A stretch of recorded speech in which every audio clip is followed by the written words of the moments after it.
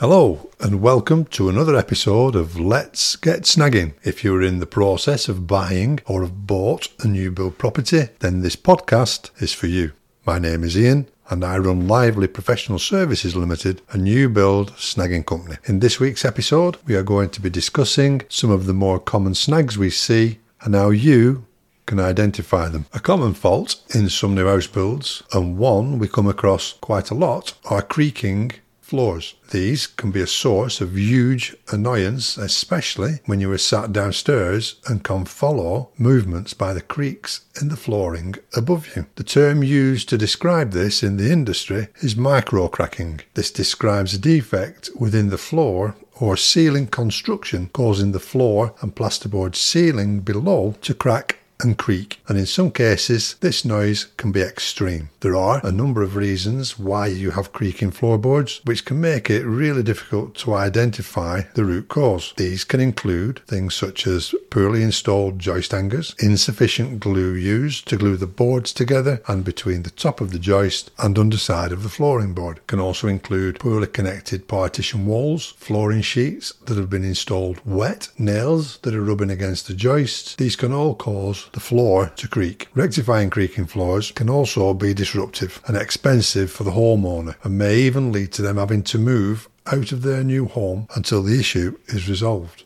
So, if you are experiencing creaking floorboards, you should let your developer know before you are out of your warranty period. A full investigation should be carried out by your developer to identify what is the cause and the necessary remedial action they need to rectify it. If necessary, they should use a specialist subcontractor to carry out this work. Another defect which we see on a regular basis are shrinkage cracks. Shrinkage is normal in new build homes and is part of the drying out process and your new home settling. However, it is important to be able to differentiate between what is and what is not a snag when it comes to shrinkage. Small airline cracks, such as those that you see around your door frames, particularly upstairs on the landing, these are not snags. These are normal shrinkage cracks that can open as your newly built home is drying out, and your developer is not obliged to rectify them. However, larger shrinkage cracks, such as those that you can comfortably fit a pound coin in, are, and your developer should fix these. One of the main areas where we see excessive shrinkage is usually up the sides of your stair string, and this or any other excessive shrinkage should be reported to your developer to rectify. Knowing the difference between what is and is not a snag can be a minefield for the new homeowner. This is because most new homeowners don't understand the tolerances which your builder works to. Using a professional snagger who understands the tolerances and building regulations will help homeowners identify any possible breaches in the standards. Most minor imperfections are not normally classed as snags. However, here is a list of what to look for in your new home. So starting on the outside, check all the external decorations are complete and to a consistent standard, along with any mastic or sealant around your doors and window frames. These should be free of any blemishes or holes. Check all fences and gates are complete. I would look for missing screws in the gate metalwork, such as in the bolts or the latches, and check your bolt works. This is because sometimes the gate will drop and that will cause a bolt not to latch. Check your paths and drives are complete and clean with no staining or any damaged flags. On the drainage, do your gutters and downspouts look securely fixed, and are they complete? Are they free from any leaks when it rains? Are gullies and manhole lids level with the ground? You should be able to mow over the top of your manholes. And are they securely fixed to the manhole rings? To check this, you can stand on top of them and you should not be able to rock the lid or lift it. Have a look at your roof coverings. Can you see any tiles or slates that look damaged or loose? And are all the LED flashings complete and sealed? The garden areas, check that there's no builder's materials left and rubbish has been removed. Has the garden area been rotivated and stone picked? There should be no stones in the topsoil bigger than 25mm, and has it also been raked flat? On the inside, when you come to look for any snags, check the plasterwork is smooth and neatly finished around sockets, switches and especially pipes. Are plasterboard joints and nail fixtures visible? You shouldn't be able to see plasterboard joints. They need need to be reported to your developer. Sometimes you do get nail pops where the fixings are. If this is excessive, say maybe 6 or 7 in a room,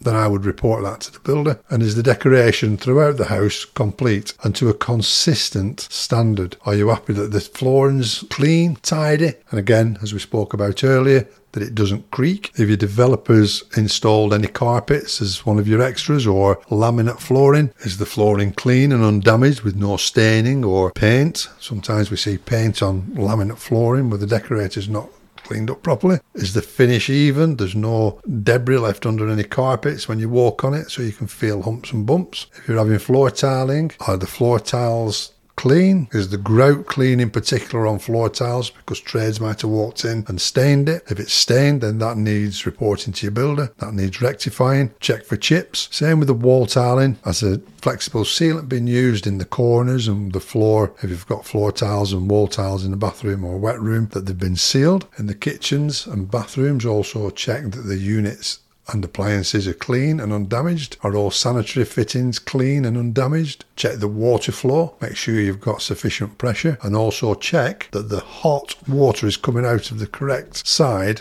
of the tap.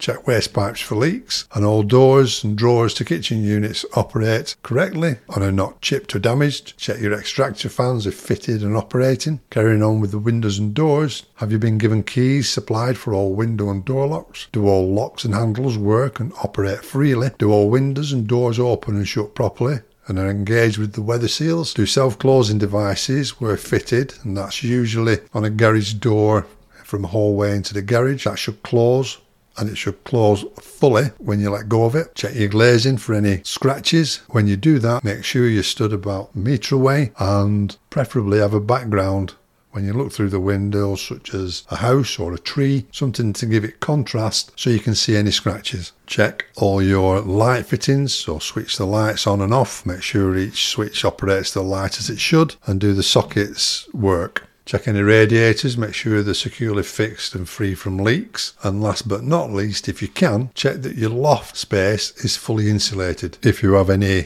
HVAC units or other electrical units in the loft, your developer should provide a walkway to them so you can maintain them. I'm also often asked by customers, once they've done the snags, what if my builder refuses to do my snags? Well, buying a new build home can be stressful, and what we would advise is that you understand your rights, which will help ease this stress, which is associated with the buying process, and also getting your defects rectified by your builder. Whilst we see some builders are very good at this, others are not, leaving new home buyers to fight for their rights to have any snags fixed. There is a process to follow for reporting any snags that you have, and your builder should explain this to you fully during the buying process and also at key release. Make sure you understand your rights under your warranty agreement and the process for reporting any snags that you've got to your builder so that you can use it if things go wrong. If you have any snags, these should be reported to your builder